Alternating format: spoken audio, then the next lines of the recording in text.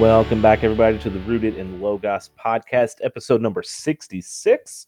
My name is Brad, and this week we are again recording live from our church, going over deconstruction and the first part of progressive Christianity. We will wrap that part up next week and talk about a couple other issues next week. We have about 2 weeks left of the live recordings. I hope you guys are enjoying it. Those of you who are listening, those of you who are not in our Sunday school class, we hope you are enjoying this kind of break in somewhat of a different format.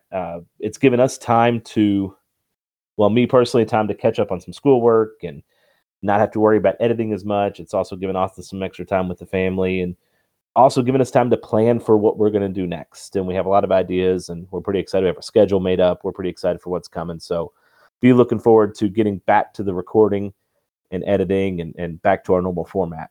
But until then, we got a couple more live episodes coming your way. We hope that you've been blessed and you're being benefited by these.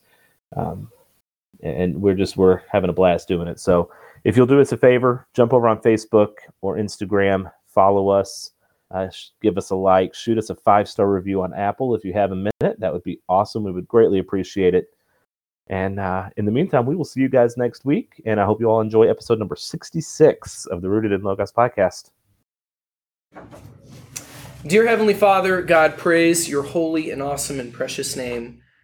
Thank you so much for yet another beautiful day on your green earth. Thank you for this time that has been given and this time that we're able to gather together and go through your word. I pray that as we open up conversation, that you would lead it and guide it and direct it, that you would grant us your wisdom, soften our hearts, open our minds, and show us what you would have us do, how you would have us act. And it is in your Son, Jesus' name, that we pray. Amen. All right, so today, a little bit different. I have no notes. He's got some. He's got a little bit of PowerPoint. But we kind of would like a little bit of a conversation today.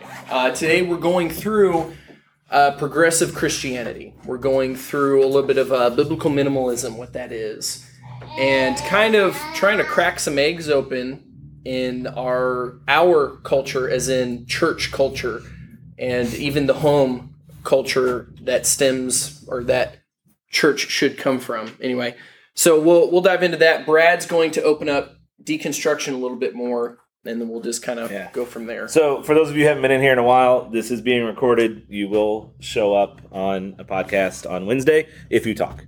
So just keep that in mind, that everything you say can and will be used against you in our podcast. And it will be. Just because I don't even edit this. I put it out as it happens today. So, but don't let that discourage you. Yeah. Ask questions. Get over it. That's so, fine. That's fine. So we're talking about deconstruction. I'm going to start there. And I mentioned this last week, and I've adapted this from John Cooper. He did a big, long Facebook post about deconstruction, and it's way more eloquent than I could ever be about this topic, or that I have the energy to be about the topic. That'd probably be a better way to say it. He's pretty energetic. But so I'm kind of just going to read some of this and kind of, dive into what it actually is, why we need to look for honor agrees. But that's all I need. I'm good. Why we need to kind of be on guard and recognize this within our church, if we see it within our church, within people in our church, and then people that we know in other places as well. So here's what we're going to talk about here. It says there are people who have deconstructed or deconverted or disavowed the faith, and they are actually becoming pretty popular. And they kind of have a brand now, and they're becoming prominent. I think of a couple people that I've run across has been a guy named Kevin Max. He was one of the lead singers of DC Talk back in the 90s. He's deconstructed and deconverted. One of the guys, I can't remember his name, but he was in the band Hawk Nelson. He's done the same thing. Was it Josh McDowell? No. Joshua Harris. Yes. Josh Harris, yeah. The I Kissed Dating Goodbye. We're all related.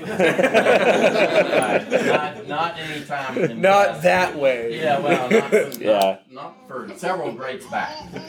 Gotcha. But yeah, that real popular book, I Kissed Dating Goodbye, that was out, I guess, when I was in youth group. That He's deconstructed, deconverted, and the list can go on, and you can find a lot of people that have done this. And so they're attacking the core principles of Christianity. And again, they're becoming popular. They're gaining a platform. Some do it pretty aggressively. Some do it pretty subtly. So either way, they're actively recruiting people to deconstruct. They often do this by making videos on why the Bible isn't reliable, why the God of the Bible is immoral, mean, bigoted, homophobic, transphobic, whatever obics you want to be. They are, claiming this about God. They do this aggressively or subtly, those who still adhere to the belief that the Bible is the unchanging Word of God. They seek out, again, aggressively or subtly, people who are struggling, sad, questioning, or having a bad day, and then they whisper to those people that it's because Christianity is oppressive. And that's a big word you'll hear, is that the Bible and Christianity is oppressive. It oppresses women. It oppresses homosexuals. It oppresses people who don't conform to the normal gender stereotypes or what's the word I'm looking for? I'm really tired, by the way, so this might be a struggle. Like the thee, them, theys type deals. No, the norms. Norms? No. Roles. Gender roles. Gender roles. Thank you, Chuck. That was exactly what I meant to say. Biblical gender roles, yes.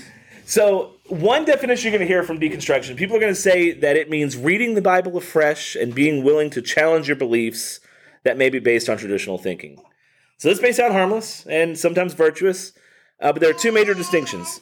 First, there are those who hold to a conviction that the Bible is God's authoritative word and therefore approach it with faith, and they allow the Holy Spirit to guide them into deeper conviction of sin, deeper love for Jesus and his perfections, and deeper understanding of what is righteous and evil. That is what we want to do, right? If you mean that when you say deconstruction, cool. Maybe choose a different term. But that is a good thing to do. Read the Bible, let the Holy Spirit guide you. We talked about that a few weeks ago.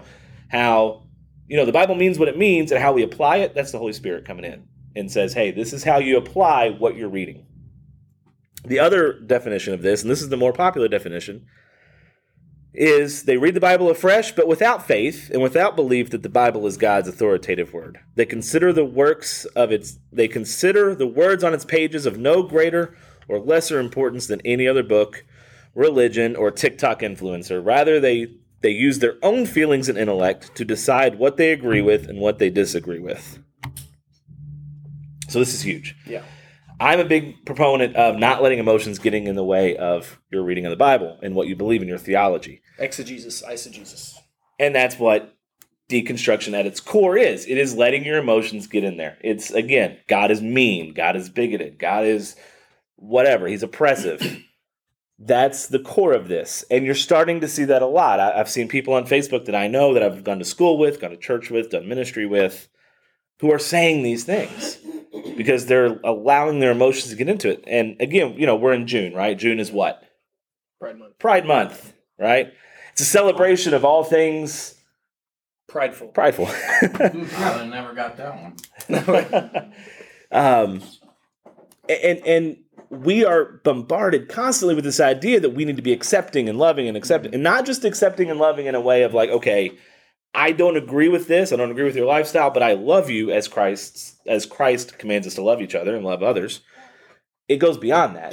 It's not only do I love you and accept you, it's I accept your behavior, and I cannot and will not tell you that your behavior is against the Bible or is wrong or immoral. You do you, I'll do me. That type deal, yeah. And we're getting bombarded with that every day, and so people are starting to think, okay, well, if I believe the biblical definition of marriage, or I believe in the biblical definition of gender roles, then I must be bigoted. So therefore, the Bible can't really mean that. And God's a God of love, right? So therefore, God won't ever condemn what we do or how we live or how we behave. So the Bible can't really mean that. And so you're seeing that more and more, and we're getting bombarded with it. And what's happening is those who are weak in the faith, those who don't have a solid foundation, a solid grounding of the Word of God, they're able to be led astray and be deceived and be, as the Bible says, be led astray and drifting like the ocean, right? You have that verse? I do. Ephesians chapter 4, verse 14. so that we may no longer be children tossed to and fro by the waves and carried about by every wind of doctrine, by human cunning, by craftiness and deceitful schemes. So I'm going to use a definition from gotquestions.org/deconstruction. And here's what the definition that they are using is, and this is the one that when we talk about it and when you hear us mention it at any point, this is the definition we're going on. Deconstruction is the heading most recently applied to the process of questioning, doubting, and ultimately rejecting aspects of the Christian faith. It is an application of deconstructionism, an approach that claims to dissemble beliefs or ideas while assuming their meanings are inherently subjective. So that's a lot of words to basically say this comes from subjectivism. This comes from the idea that truth is whatever you want it to be in the moment. Right. Your truth is your truth, my truth is my truth, and that's okay. Are you using deconstructionism and progressive Christianity interchangeably? I don't. No. Okay. I have two. There are two distinctions to me. Could you? They have similarities, but yeah, they're distinct. What would you say would be the distinctions, or the major one? So we'll get into that here in a minute. Okay. But Quit jumping the gun.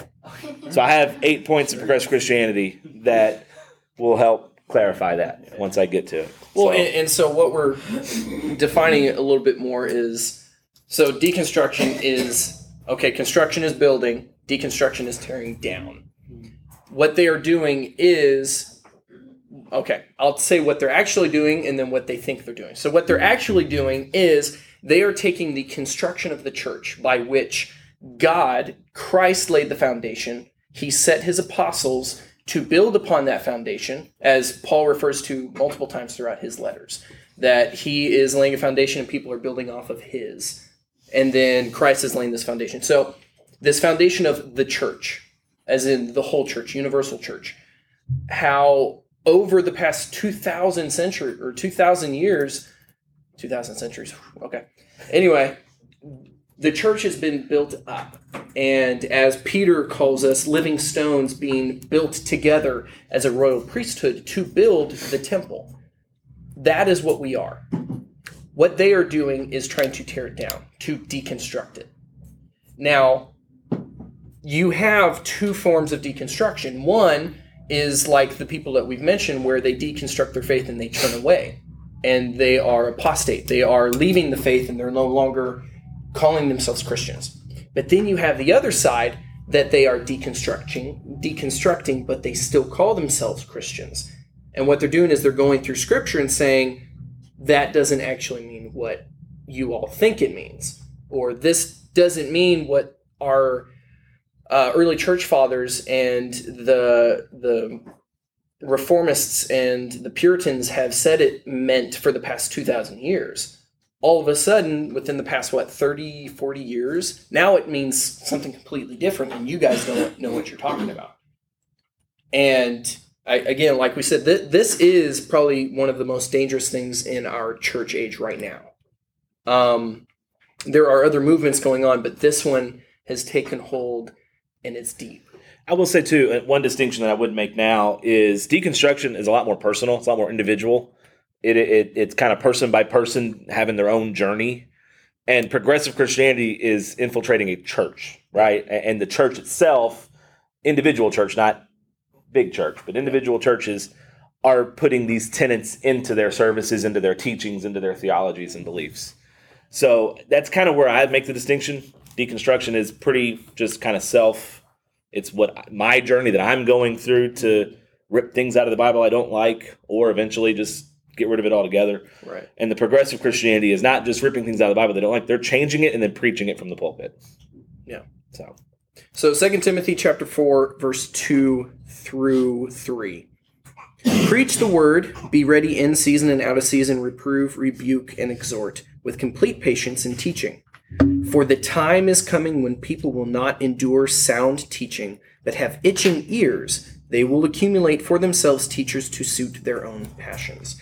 That's where we are here right now. And this part of it is not a new thing. It's just a refresher. Look back at what did Satan say to Eve? Did God really say that? And that's what they are saying now. It's like, did they actually say that? Or, okay, they said that, but that didn't mean what you think it means. And for them, it's, well, we talked about it last week. It's like, I have these scholars that I listen to that are able to go back and read the old Hebrew and the Aramaic and the Greek, and they know what it means. And it's like, okay, but everyone for the past 2,000 years, these men that have literally soaked in Scripture their entire lives. As I said last week, Paul Washer, he says, these men have forgotten more about God than probably any of us will ever know. And they've all said, this is what it means, and they've all agreed. But now within the past 30, 40 years, you have all these new theologians and new historians saying, oh no, that's not right. It's this. And it's heresy. It is. It's very dangerous. That's why we're going through this. And this is, again, apologetics. Sometimes might not seem like that, but apologetics, and this is what we're fighting. This is what we're fighting as individual Christians, but also as the church. We have to be fighting this. So, just kind of in summary, true deconstruction leads to rejecting absolute truth. It's the core tenet of postmodernism. The idea that, again, there is no absolute morality, no absolute truth. What's true for you is true for you, and that's cool, even if it differs from what's true for me. And that's okay. So it's a relativistic... But it's not okay on my bank statement, on my prescription, or 100 other things. Right. Nobody lives in a true post. Nobody absolutely... Yeah, that's exactly right. It doesn't logically work out at all. But this is what people say. I mean... Like socialism. Yeah. Well... It'll work better for us. I think Chris texted me last week and was like, hey, we should watch the documentary What is a Woman at some point in here. And while I think that'd be great... we're not necessarily going to, but they live in this idea that a woman, the word woman, can be defined in any way you want to define it. It means whatever you want it to mean. And then and you start pushing and you start saying, okay, let's get to this logical conclusion here. Let's try to follow your belief system or your claims to their end. They don't hold up. They don't make sense. What you end up with is everything is subjective and truth is relative, which are both objective statements and therefore self-defeating. Right. Yeah. Your logic ain't logicking right. Yeah. So the term deconstruction, and this is a direct quote, it says, I fear that the term deconstruction is being manipulated to soft pedal something into the faith that we should not allow. It is not a term that has been used historically within Christianity to describe reformation or doctrinal faithfulness. So we are not using this word as something to say, okay, again, let's dive deeper into the Bible and let's really shore up our belief system, which is our goal. It's being used to deconvert. So whether or not we agree on terminology, it is being used deceitfully by those who truly do wish for Christians to not only deconstruct their faith, but also to deconvert. I think I said this last week. I have never read an article or read a post from somebody who is deconstruction who has fallen more in love with Christ or gone closer to him. It is always 100% of the time, 10 out of 10, they've left the faith. And they're just not Christians anymore. I think Kevin Max coined the term or used the term. I don't know if he coined it, but a ex-evangelical, former Christian. Yeah.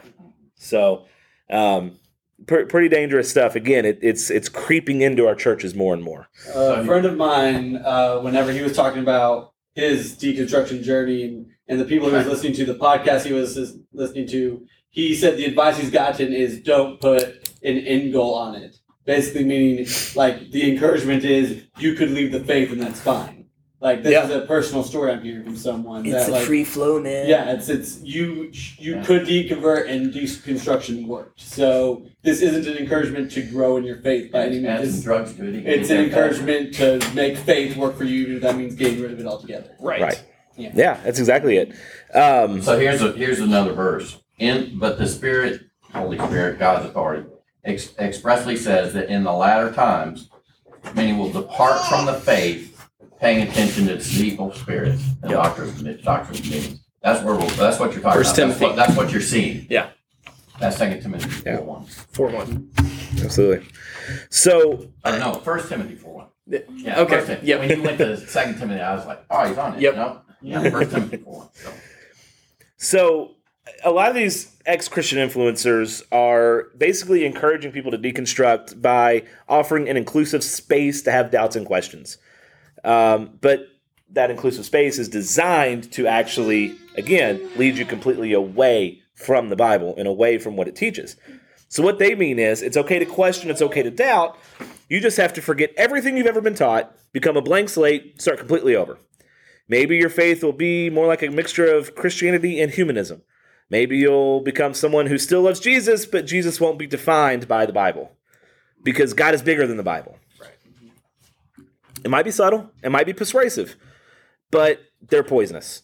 They are very tempting to many Christians because they fall in line with current pop culture. And that's what it boils down to, right? We are conforming our churches or our own faith individually to the culture and to what is right today. Again, 15 minutes ago, we could define the word woman without any question, and now we can't. Yeah. Well, and we are conforming our own belief system and our own churches into to look like, okay, yeah, we can. But you know what I mean. Yeah. So does this world, non-believing culture, does it hate ex-Christians? So if you see someone like Kevin Max, you see someone like Joshua Harris, does the world hate them? No. They actively support them, right? They promote them. Come over to our side. They say, side has cookies. This guy is what a real Christian looks like, right? That's what they do. Yes. Have you ever seen an ex-Christian influencer make the secular culture angry because of their stance on a culture war, such as an issue like abortion? No. You haven't seen that. We won't see that. Because ex-Christian influencers tend to align with everything that is culturally popular and acceptable. And you can bet that whatever the next faux pas begins to have the culture... Wow. I butchered that sentence. Going off notes. And you can bet that whenever the next culture faux pas begins, they will be on the right side of history, but on the wrong side of the Bible. So again, whatever the next issue becomes, whatever the next issue is, they will, ex-Christians, those who have deconstructed, will be on the quote-unquote right side of history on this. They will agree with the pop culture. Well, and they look at things like, okay, say abortion. They're like, when they deconstruct, they're looking at like, okay, yeah, we think life is important. We think life is good, but we still believe in your right to choose. And it's like, okay, you're contradicting yourself. If you think life is important, but you believe that it is your right to choose to kill this baby, murder this baby or not, it's like, do you actually believe life is important or no? It's like, well exactly. It's like, no, that is a life. So do you think it is important to save that life or not? And more times than not, you can't actually get them on a answer because they don't know. Because they have gone away from the truth and they don't have an answer. You know, there's a couple podcasts I listen to that are like kind of sports related and just not religious based at all. And one of the hosts of this show claims Christianity. And it drives me nuts when he does it because he talks about not just his political beliefs, but just his beliefs in general. And they are so opposed to what the Bible says. You know, he talks about being a Christian, but being pro-choice. And you can't reconcile those two things. It doesn't work. And so again, when you start to see people in your life, within our church, within your friend group, within the people you surround yourself with, even on social media or whatever, and you start to see them aligning with these issues, aligning with the LGBTQAILMNOP people, or you start seeing people agree with the pro-choice side that are up in arms about Roe v. Wade potentially being overturned, potentially tomorrow. Yeah. You start. This is where your red flag should go up. And you should be like, okay, this person is starting to drift from biblical truth. Right. Or this church is starting to drift from biblical truth. And that's when apologetics kicks in and you can say, look, guys, like, right. This is why we have held to these beliefs for thousands of years. Because of what the Bible says, because it's true. And the Bible tells us what to do. So Galatians chapter 2, verse 11. This is Paul opposing Peter. It says, but when Cephas, or Peter, came to Antioch, I opposed him to his face, because he stood condemned. For before certain men came from James, he was eating with the Gentiles. But when they came, he drew back and separated himself, fearing the circumcision party. And the rest of the Jews acted hypocritically along with him, so that even Barnabas was led astray by their hypocrisy. But when I saw that their conduct was not in step with the truth of the gospel, I said to Cephas before them all, if you, though a Jew, live like a Gentile and not like a Jew, how can you force the Gentiles to live like a Jew? This is where we get the public rebuke. When someone who is claiming Christianity, someone who claims to be a brother or a sister, is acting contrary to the gospel, contrary to Scripture, what is our job? Our job is to go to them and confront them. Now, if they are speaking in public to everyone else, it is your job to go to them in public and say what you are doing is wrong and unbiblical. Now, if it is not public, then you are to go to them one at a time. But Peter was doing something not good. And it's kind of a Peter thing to do, as we see through the first four Gospels. He is eating with the Gentiles. He is doing Gentile things. But as soon as other Jews come around him, he separates himself and is like, oh, no, I'm not doing that. I'm doing Jewish things over here. And what is happening is he leads people astray. Barnabas comes with Paul, and he's a really good friend of Paul. And Paul is watching this happen and leading Barnabas astray.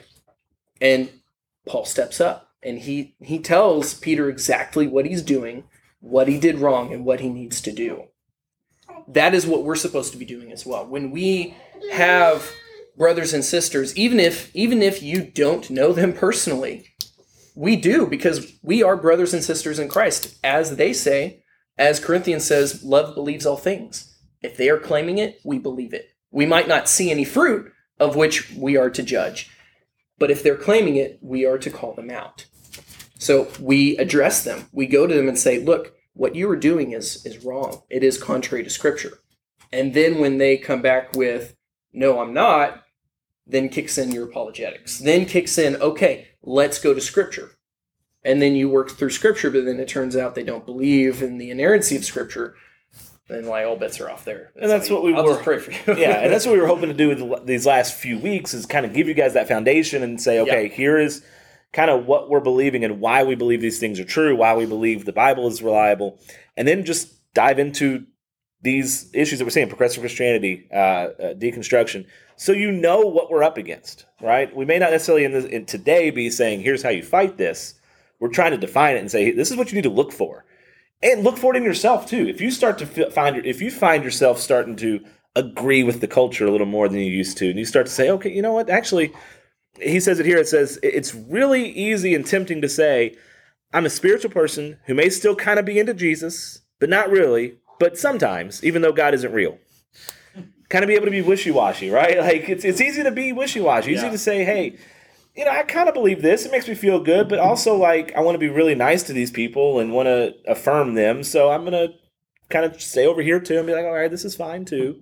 Yeah. This is okay. If you start finding yourself tempted by this, that's when the apologetics for yourself kick in. And you say, okay, does this align with Scripture? Do my beliefs match what I'm starting to feel because of the cultural pressure or because of just what they're bombarding us with on a daily basis? This is what I believe, and this is why I believe it. So I'm going to, again, quote from this kind of analogy he uses. So he says, pretend your kid is heading off to college. You hope that he is finding himself, growing into a mature adult, making his own daily decisions, and that he still brushes his teeth. The deconstruction argument, meaning you start with a blank slate and rethink everything you believe, may say that you should find out how to live on your own.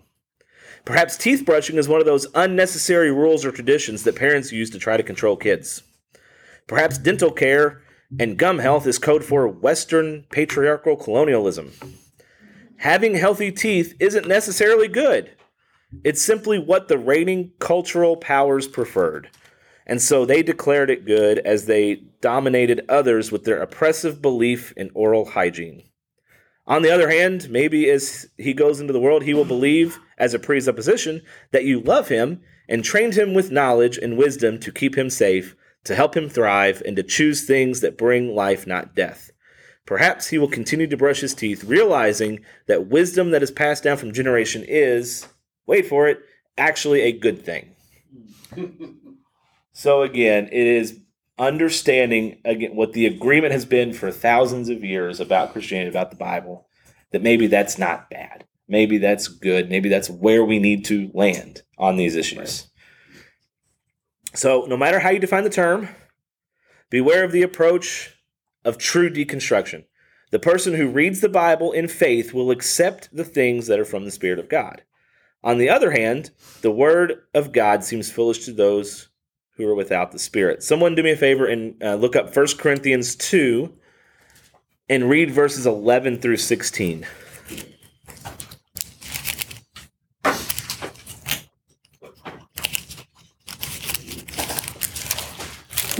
For who knows a person's thoughts except the spirit of that person which is in him? So also no one comprehends the thoughts of God except the Spirit of God. Now we have received not the spirit of the world, but the Spirit who is from God, that we might understand the things freely given us by God. And we impart this in words not taught by human wisdom, but taught by the Spirit, interpreting spiritual things to those who are spiritual. The natural person does not accept the things of the Spirit of God, for they are folly to him, and he is not able to understand them because they are spiritually discerned. The spiritual person judges all things, but is himself to be judged by no one. For who has understood the mind of the Lord so as to instruct him? But we have the mind of Christ. So that's what it boils down to, right? It boils down to reading the Bible in faith and allowing the Spirit to illuminate its meaning, its application, illuminating how we apply it to our lives and how we apply it to the culture around us and how we interact with the culture around us. Yes, do we treat those who believe differently than us with hostility? No, we shouldn't. I mean, we do sometimes, I'm sure.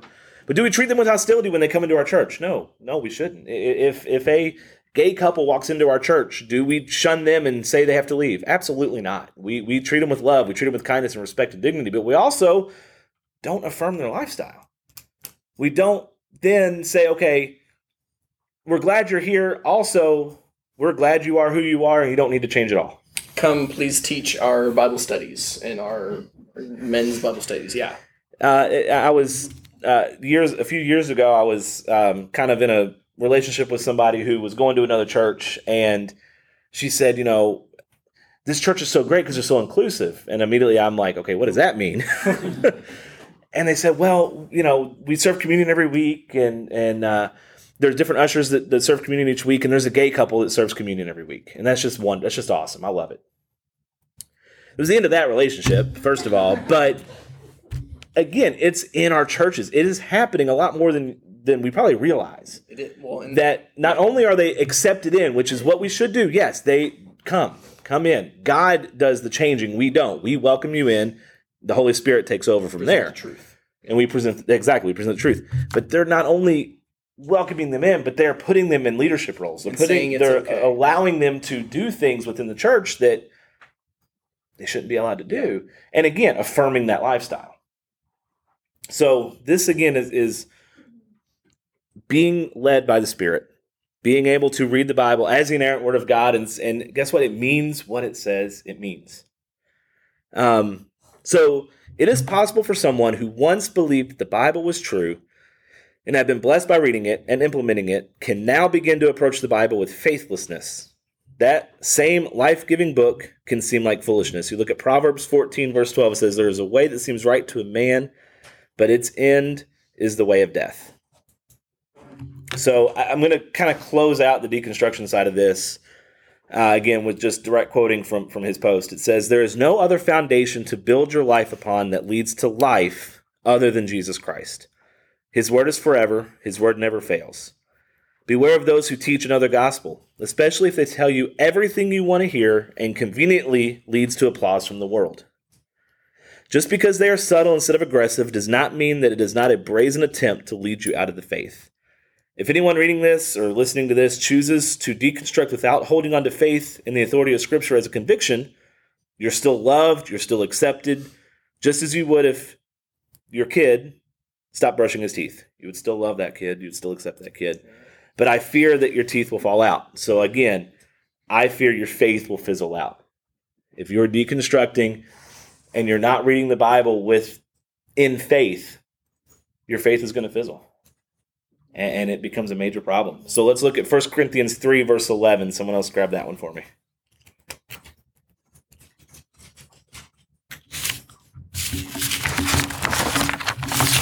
For no other foundation can anyone lay than that which is laid, which is Jesus Christ. So it boils down to this. When we've gone through kind of why the Bible's reliable, we've talked about some of the actual facts about that, about the manuscripts. We talked about why we believe we're able to interpret the Bible, why we believe God has preserved his word through the generations. That is the foundation you start with. Start with the Scriptures being the inerrant and infallible word of God. It doesn't make mistakes. It doesn't contradict itself. We're going to talk about that either next week or the week after, about contradictions that are found in the Bible and how we can kind of respond to that, providing we get through everything today. Yeah, right. But Apparent contradictions. contradictions. Yes. That's right. Truthful. The Bible is where we start. And if everything you're starting to believe, if the temptation is, again, to go along with the culture and to get that applause, to get that praise, to be on the quote-unquote right side of history on these issues, if you start to feel yourself drifting in that direction, that's when you really need to dive into the Word, talk to somebody about it. If you see your friends, like Austin said, call them out, talk to them. Obviously do it in love, right? You do it with respect and gentleness, but you say, guys, this isn't right. And I'm worried about you because of this issue, because you are starting to, again, drift into the world. A good rule of thumb: if it doesn't make a progressive Christian mad, like your belief system doesn't make a progressive Christian mad or uncomfortable, you're probably not doing it right. Yeah, Right? yeah. Because again, and we're going to go through the 8 points here. I think we've done, Simon may have done this. I talked about it on Sunday one time. Yeah. And we've talked about it before on our thing, but 8 points for Christianity. If you start to align yourself with these things, because again, there are nuggets of truth in most of this stuff, because that's how they do this.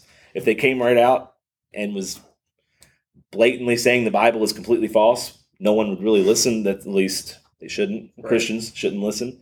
But they have little nuggets of truth in there mixed in order to deceive. And that's what a lot of this does. So if you find yourself aligning with these things, it's time to start getting back into the Word and start kind of doing some research. So I got these from progressivechristianity.org. You can go find them. It is on their website. It is on a lot of churches' websites. I found a few different churches that have these same 8 tenets on them. So the 8 points. First one, progressive Christianity believes that that following the path of the teacher Jesus can lead to healing and wholeness, a mystical connection to God in quotes, by the way, as well as an awareness and experience of not only the sacred, but the oneness and unity of all life. What in the world does that mean? Can anybody point out real quick just blatant heresy? Right off the bat, first line, path of the teacher, Jesus. Yes. So Islam believes that Jesus is a prophet, that he is a great teacher. A lot of people believe that, but what do we believe? We believe that he is the Son of God, that he is God. God in three, God in one. Anything else? What other thoughts on this one point here that kind of stick out to you? Mystical connection. God. Yeah. They are very much, there is more than one way to God. And we don't know which God that is. Yeah, I think it's a small thing. There's a lot of big things in there, but there's a small things like, and a mystical, not the mystical. Right, mystical connection. Yeah, I think that, and yeah. Well, Even the unity of all life, technically not everything is unified. It's when people put their faith in Christ that makes them unified. So people who don't believe that would not be like everybody else. It sounds harsh. Things that go against each other in the Bible. Unless you Yeah. believe in the Force. This sounds harsh, but like I don't want to be unified with a lot of people. We are called There are not people- to be unified biblically. Yeah. I do not want to be unified with people that hold to these 8 principles here. I don't want to be unified with people who can't define the word woman. I don't want to be unified with those people. The funny thing is, they don't want to be unified with us either. They want to conform us. Right. They That's want, it. yeah. Well, and Deconstruct it.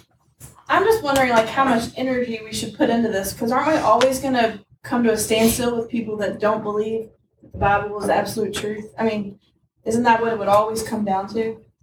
It is. I mean, yeah, and that's it. It's okay. Well, it leads into my. So can I say? No, I want to beat you to it. I think a big reason we need to put energy behind this is progressive Christianity really needs to take a new name. It becomes a gateway drug for Christians to just not be Christians anymore because it takes on the name progressive Christianity.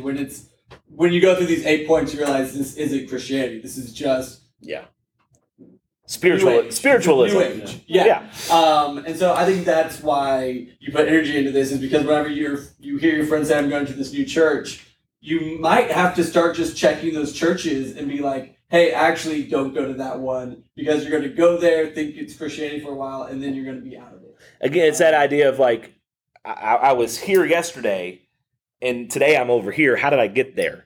You kind of blink and you look and like, wow, how did I get from there to here in my belief system and the way I thought and the way I was taught? And I think another distinction between deconstruction and progressivism is this progressive Christianity can lead to deconstruction. No, I think this deconstruction is just progressive Christianity. Or Simon maybe is right. I don't know. But I think if you start to see this creeping into churches, you start to see these 8 principles creeping into your church or churches of those around you or churches around you, then the individuals start to question everything. Yeah. Mm-hmm. Or vice versa. You start to question your faith if like you're going to this church as a Bible believing church, and you as an individual start deconstructing, then you're going to leave this church and go somewhere that makes you feel a little better. Right? Makes you feel less uncomfortable. Makes you feel more one with unity of all life. Yeah. So this is the definition of enlightenment. This is Eastern mysticism. Yes. Packaged for the Western culture. Absolutely. Yeah, the relative truth thing has been around for a long time. Oh, absolutely. Oh, yeah. It's just newer over here. Yeah. And I had an answer, but How- mine's how is really this- long, so I'm going to wait till the How end. is this making it into churches?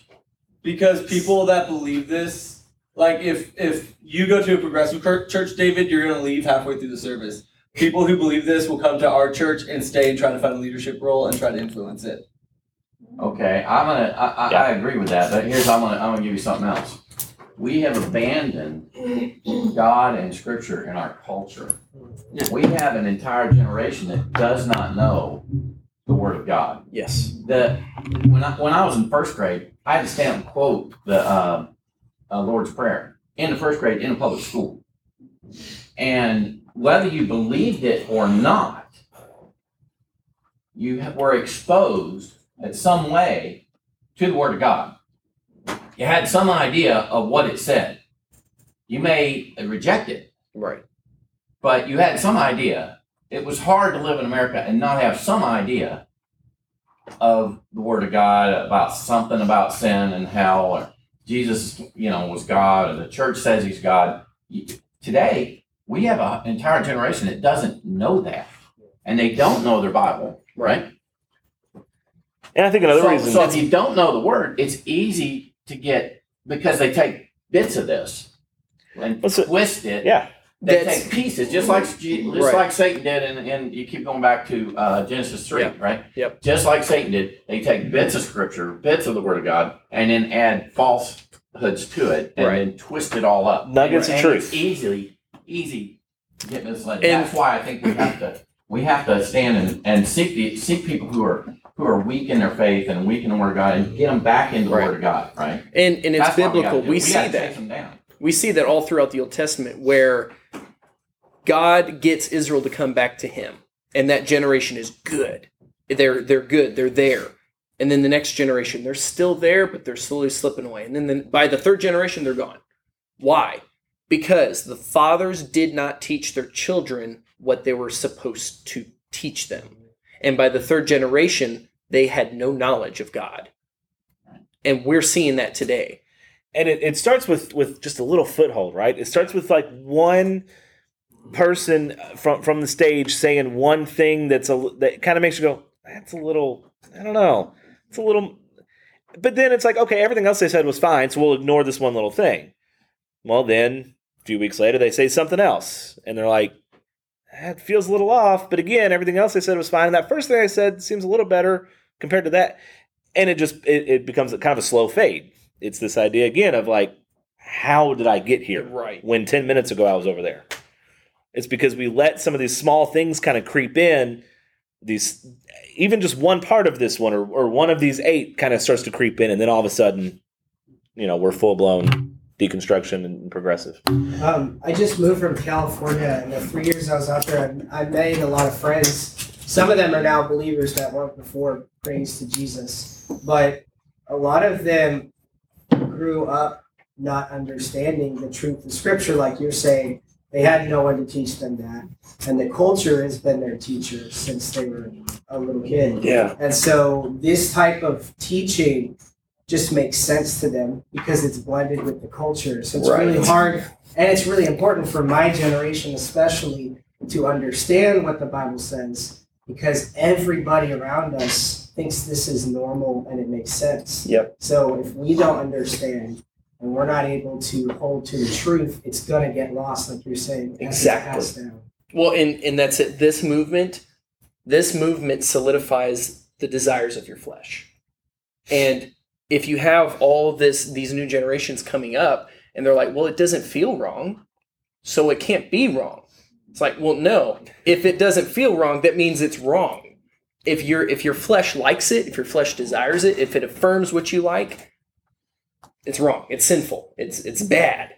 It's a bad thing. Anyway, sorry. I think sometimes the church itself is part of the problem, or can be.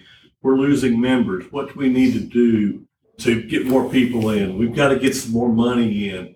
And they start maybe preaching with omission because, well, I don't want to hurt, I know these people are having an affair, but he really contributes a lot. So we're not gonna talk about adultery anymore. It's the watering down of the Scripture. And so not only do the people need to be, aware of what the people are saying, but they need to know for sure just like David said, they've got to have the Scripture in mind as well, because it comes from everywhere. I go back to the Bereans a lot when talking about stuff like this, where Paul says, be like the Bereans, who everything I said to them, they have checked with Scripture. Yeah. They went beyond what I was saying and went to the Bible to see if it contradicted anything, or if I contradicted anything. They said, that's what we want you to do. That's what I think Pete would want you to do.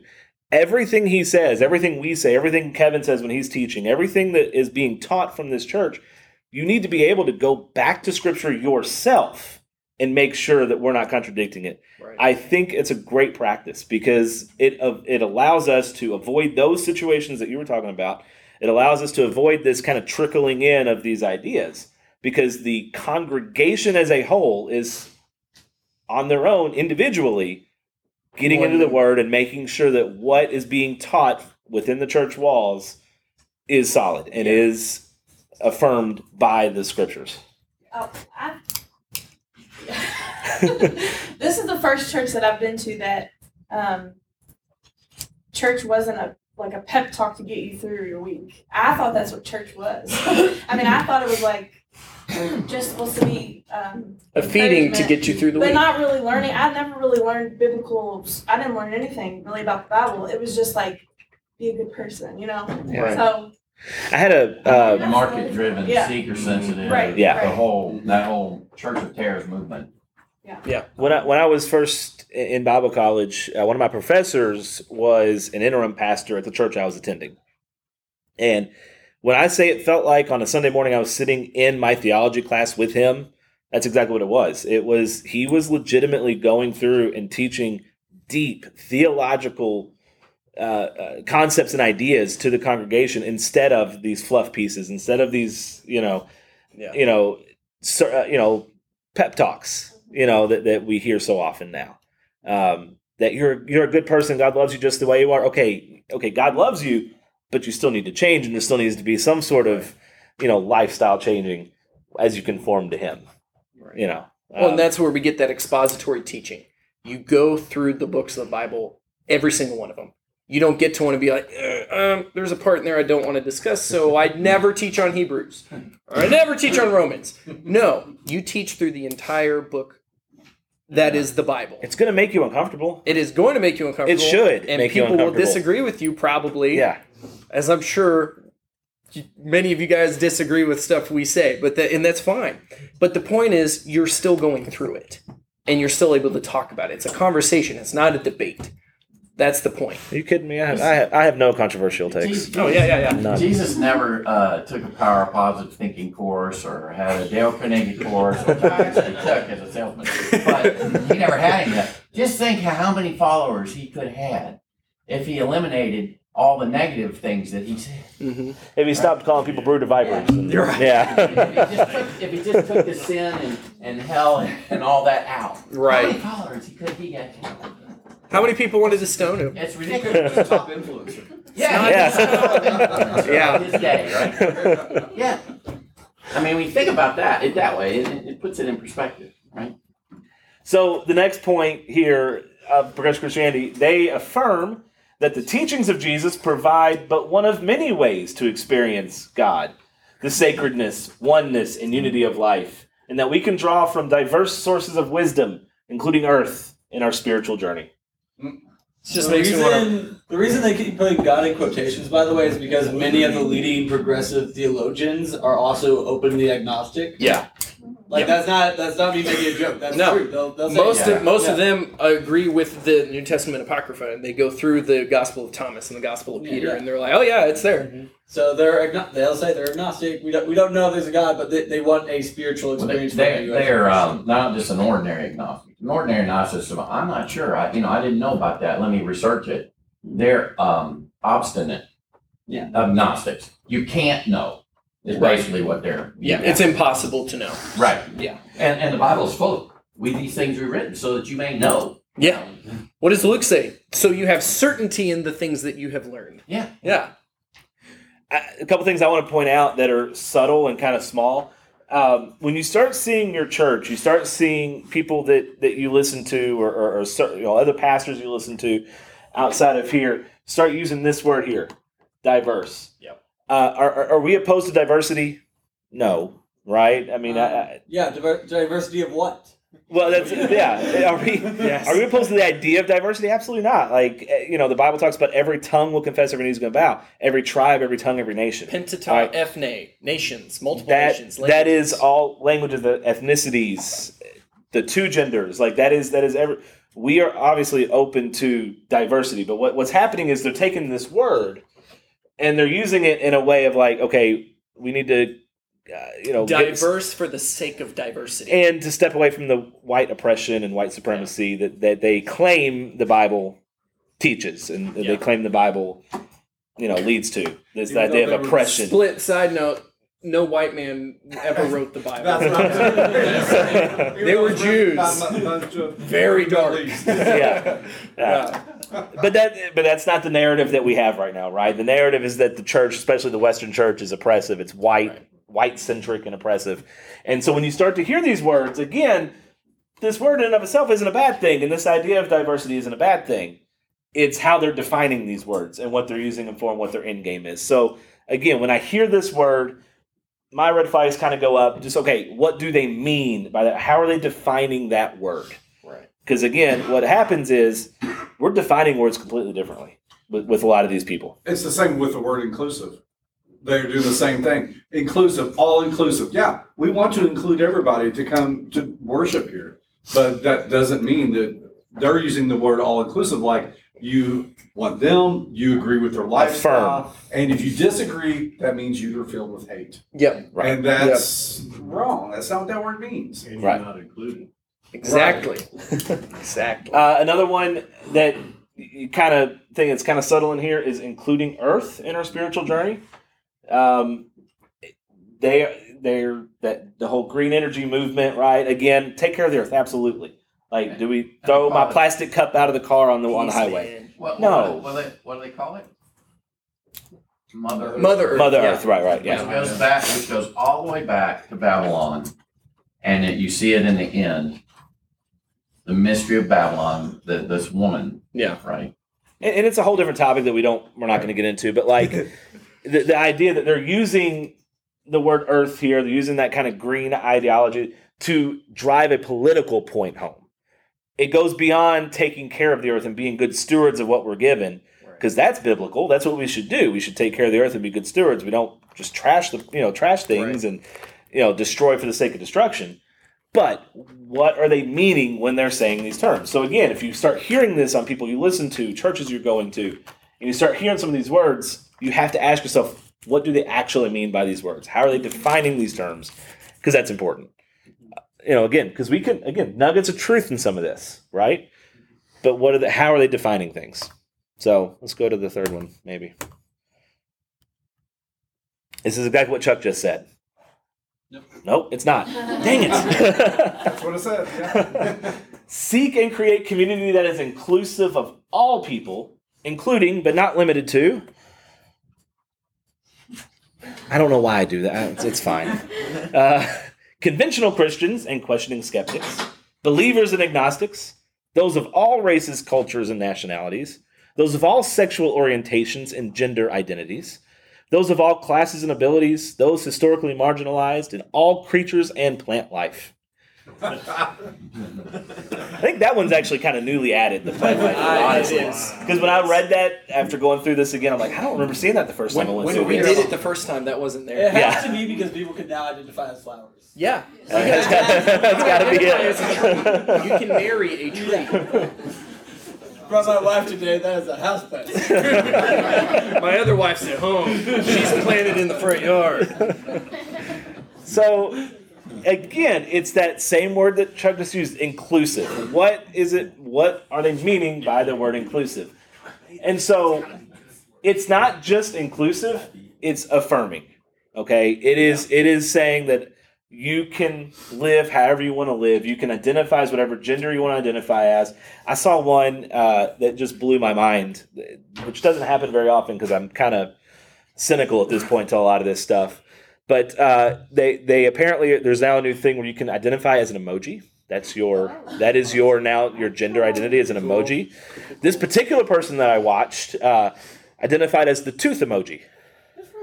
Right? It was a her, I think. Them. And this person would say, okay, how do you make a sentence with tooth emoji? And it's tooth went to the store to get tooth self a hairbrush. Wow. That tooth needs a new dentist.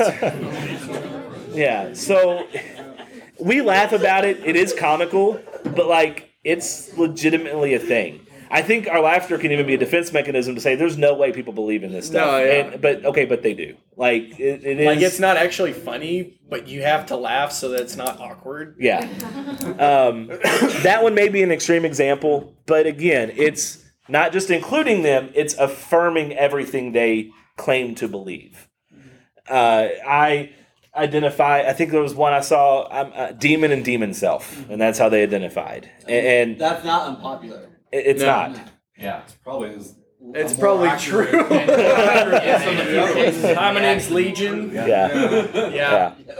So again, when you start to hear this language, this type of language, as when your red flags go up and you start to go back to the Bible that we've talked about for the last 5 weeks, get back into the scriptures, see what it says. Does this match up with what the Bible talks about?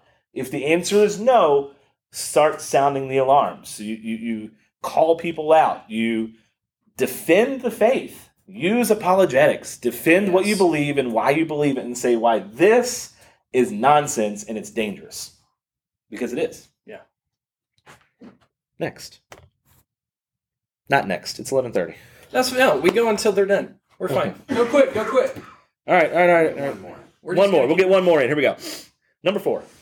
Know that the way we behave towards one another and earth is the fullest expression. This was no fun. This Another one. Let's finish with this. Is the full expression of what we believe. Therefore, we vow to walk as Jesus might have walked in this world with radical compassion, inclusion, and bravery to confront and positively change the injustices we experience as well as those we see others experiencing. Okay, first section. Know that the way we behave towards one another and the earth is the fullest expression of what we believe.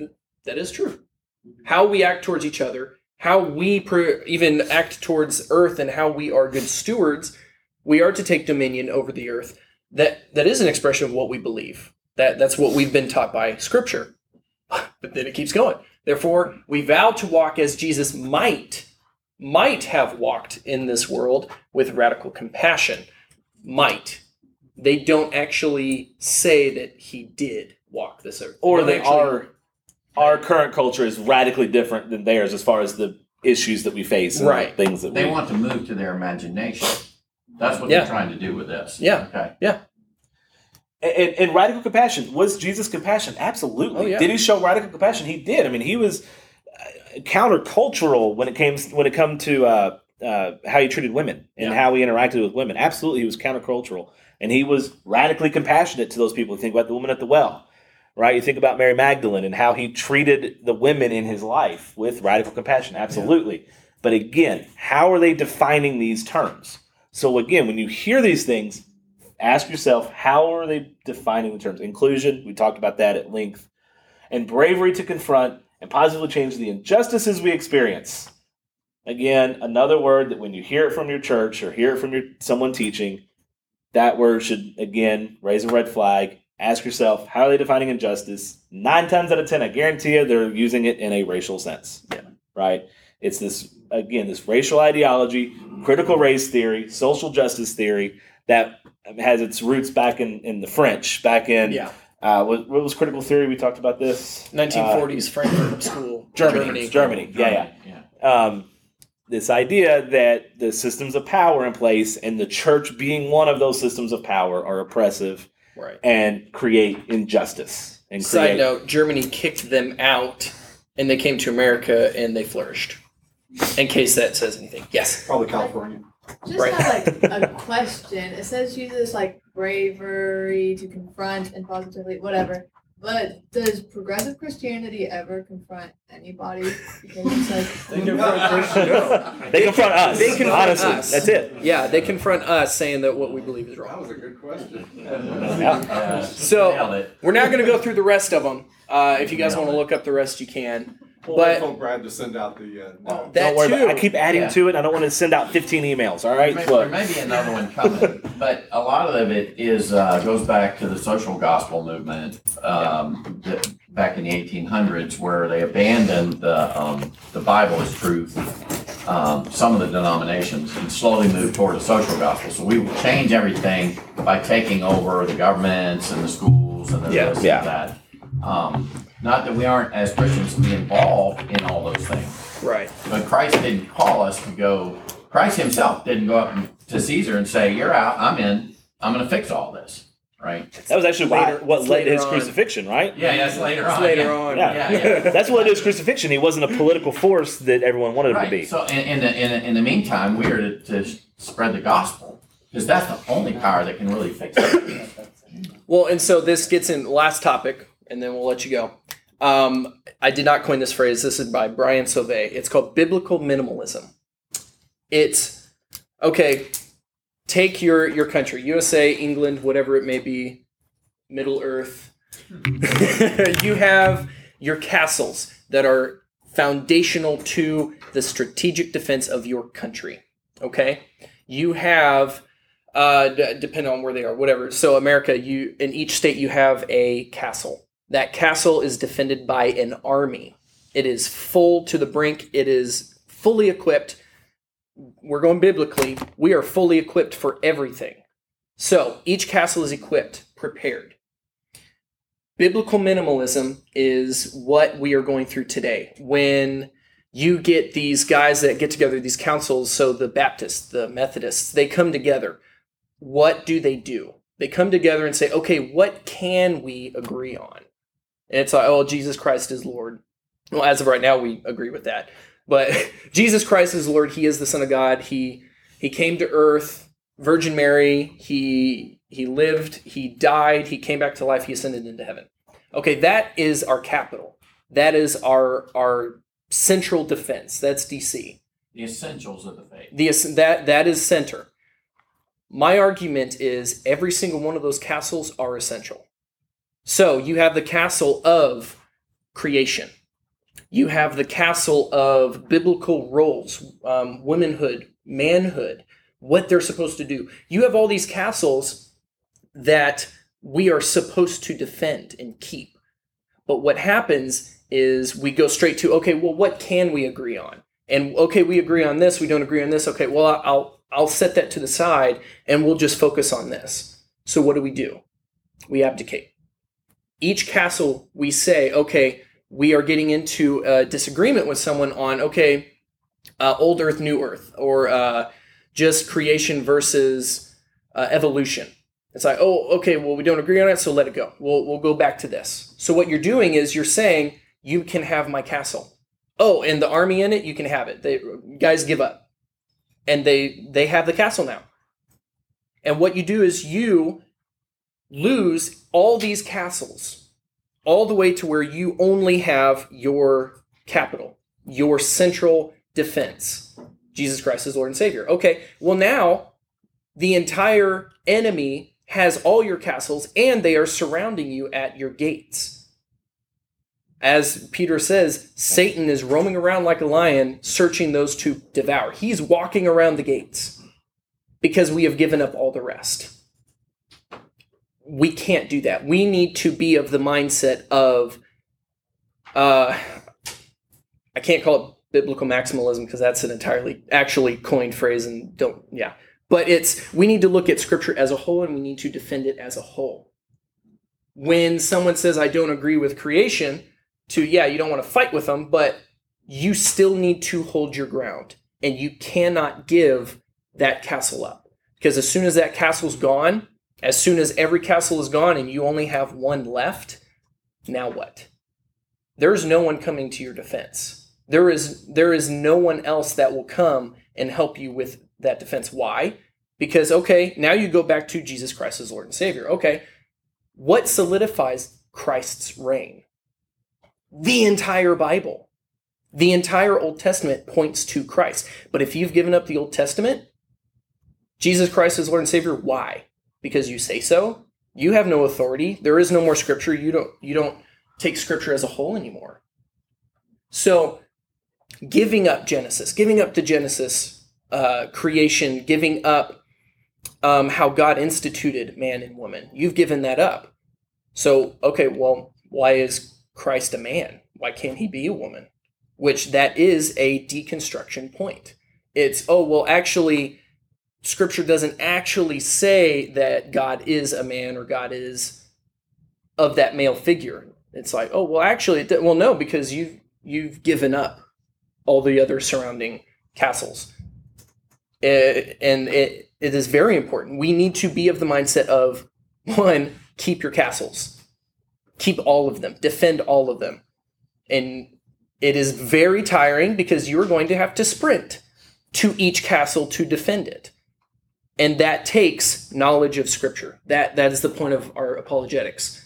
To know what you believe, why you believe it, and being able to convey that effectively.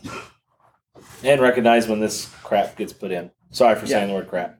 Twice. Yeah, come on, man. But Well, it comes from a sewer pipe, so. Yeah. And to recognize when this stuff is creeping in and to understand, hey, these red flags should be going off because you're starting to hear some of this from your pulpit, from your stage, from Sunday school classes. And you don't abandon ship. You don't jump off necessarily. I mean, there is a point where you do have to leave and go somewhere else, but you fight. And you fight for your church. You fight for the congregation. You fight for the truth. And that's the whole point of what I've been doing for the last couple of years and what Austin and I've been doing for the last year and a half or so. Yeah. So, yeah. Anyway. Any last questions? Concerns? No, I just Interesting. On the castles, because I've always, you find if it's not a salvation issue, it's not, it's good for argument, old earth, new earth. Mm-hmm. And the way I was thinking, this may be wrong now that I'm listening to it, it was not I believe the earth is 6, 7, 8, 9, 10,000 years old. And that's what I believe. I believe 6 days, 6 days. Right. But to say that, to just sit there and just argue it, right, is to the point of exhaustion. Is that, I was thinking, you have castles, maybe you have hamlets too. Right. Is that, well, and there, saved, always saved. And there is a difference between arguments and conversations. Yeah. As Christians, as fellow brothers and sisters, we are to have a conversation. This is not an argument. This is not a debate. If you are having a conversation on New Earth versus Old Earth, it's not, okay, well, we don't agree, so we're just not going to talk about it anymore. It's, I believe this, you believe this, let's talk about it. If we can't come to a resolution, fine. I still believe this. My castle is still here. Well, and I'm going to say one more thing, and then we'll dismiss. That's where we start talking about the meat of Scripture versus the milk, where, yes, for new believers, we focus on salvation, we focus on grace, we focus on that conversion and what to do after that, right, and the obedience that follows. And then as they grow in their faith, they don't stay right there with just Jesus is Lord, which, of course, that is it. That's the foundation. They don't just stop there. They go deeper, and they get into these creation. They get into biblical roles. They get into all that other things as they go deeper, as they grow in their faith, to move beyond just that milk, that basic understanding. And so that's where where I would differentiate that, is say, yes, it's not a salvation issue, but as you grow and mature, you need to start wrestling with those things and start shoring up your defenses on those issues. So, Simon, close us out. Please. Father God, thank you for this day, Lord. Thank you so much for the worship that we got to take part in this morning, the coffee that energizes us all this morning, Lord. Thank you for the sermon that we got to hear, the lesson that we just learned, Lord. Thank you for Dennis and the communion meditation and the communion that we all took together as a fellowship of believers, Lord. Lord, help us to take what we learned today, to go into the world, and for us to bravely confront, as Jesus did in those pillars, Lord. Bravely confront sin where we see it, though, Lord, and heresy where we see it, Lord. And help us to unify the church, not through giving up the Scripture, but on your Scripture, Lord. Help us to glorify you in all that we do and all that we say, and for us to be back at church as often as we can be with the fellowship of believers, Lord. We love you guys in your name. Amen. Amen.